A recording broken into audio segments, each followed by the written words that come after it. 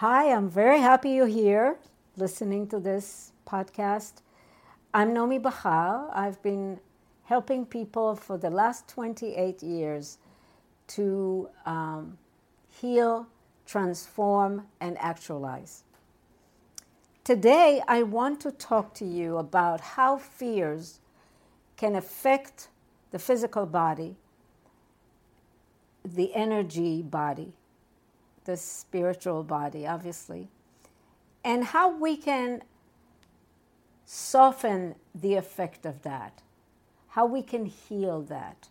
And I want to share with you my own moment of fear. When I was in my late 20s, I fell in love with a guy, and he was like my great love, my one and only. It was one of those epic moments, and we both very much loved each other, but we struggled. It was very difficult. The relationship was full of turmoils, up and downs, and all arounds. And no matter how much we tried to continue to maintain, to grow, to find the moment to commit to each other, we couldn't. And the relationship fell apart. Obviously, I was devastated. I couldn't see my life without this man. And a lot of very difficult emotions that were hiding there inside of me came out to the surface, as it always does when there is a trauma. Things that are not resolved come to the surface because the soul wants to resolve them. I felt afraid to be in life. He was my protector. He was the source of love for me and comfort and everything.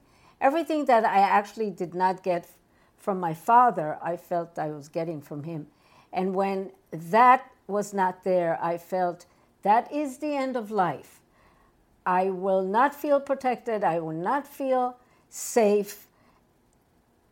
And why would I want to continue living? And as I was going through that feeling that was quite dramatic, my body started to be affected by that. It's like I was afraid of living. The world felt very unsafe to me. And my body started shutting down slowly but surely. I started not being able to digest my food. I became allergic to almost everything. I became skin and bones. And the sadness and the depression was deep, profound. In that dark moment, I actually began finding my strength. And how did I do that? I was totally broken emotionally and praying to somehow stay alive. And as I was going through that, I began to feel a presence within me that was extremely comforting, extremely loving, a place that started embracing me and supporting me. And it was amazing to feel.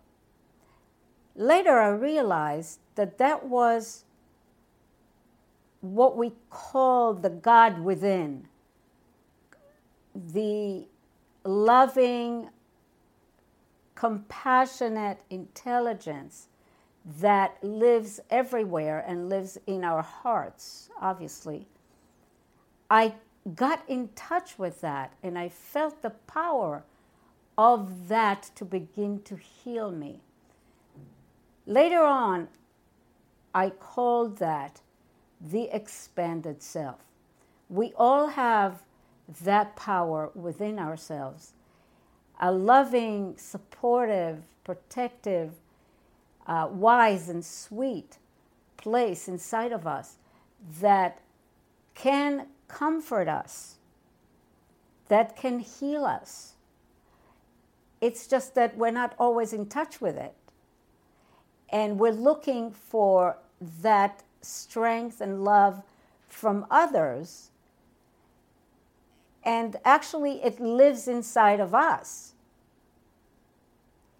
So the idea is to connect to that power inside and to use that expanded self to heal and nurture our wounded emotional self, and to relax and neutralize our defensive self. And the defensive self is something that we created because we were hurt. So we created a defensive shield, and it becomes overreactive, overgrown, so to speak, to the degree that it can choke us out of the need to protect us. So the loving part that I was talking about is the part that can work, heal and guide, coach, support these two other parts. And this is what I work with people to cultivate, that ability. What I want to ask you today as you're listening to this, are you aware that you have that very supportive, loving, wise power within you? Are you in touch with that? And maybe you are, here and there, get a sense of it. But do you know how to use that part to give yourself, your inner self, your emotional self, that love and acceptance, that guidance, coaching? A lot of people don't. Even though they know they have that part, they allow their critical self, which is part of your defensive self, to badger them.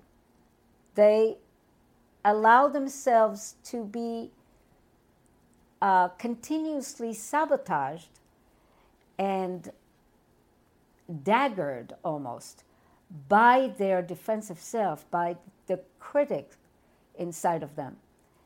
And because the love doesn't flow from your expanded self to the other parts of you, you cannot heal. So what I'd like for you to do is to take a few minutes a day and see if you can contact this compassionate part inside of yourself. You have that to your children, maybe to your spouse, maybe to a good friend. So it lives inside of you, and you probably know the feeling of it. But can you direct that loving energy towards yourself when you are sad, or when you are afraid, or when you are confused? That's the work that we need to do.